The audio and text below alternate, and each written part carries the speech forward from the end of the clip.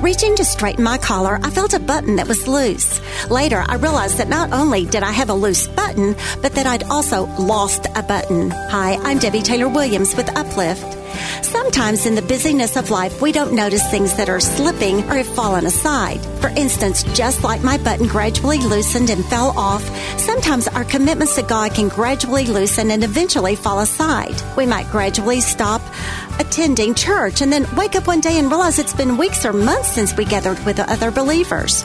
We might skip reading our Bible a few days, then wake up one day and realize that our quiet time with God that had at one time been so important to us no longer exists. Missing buttons is one thing. Missing God is altogether different. If it's been a while since you've been at church or had quiet time with God, why not begin today? He's waiting for you with arms open wide. For more encouragement, visit DebbieTaylorWilliams.com.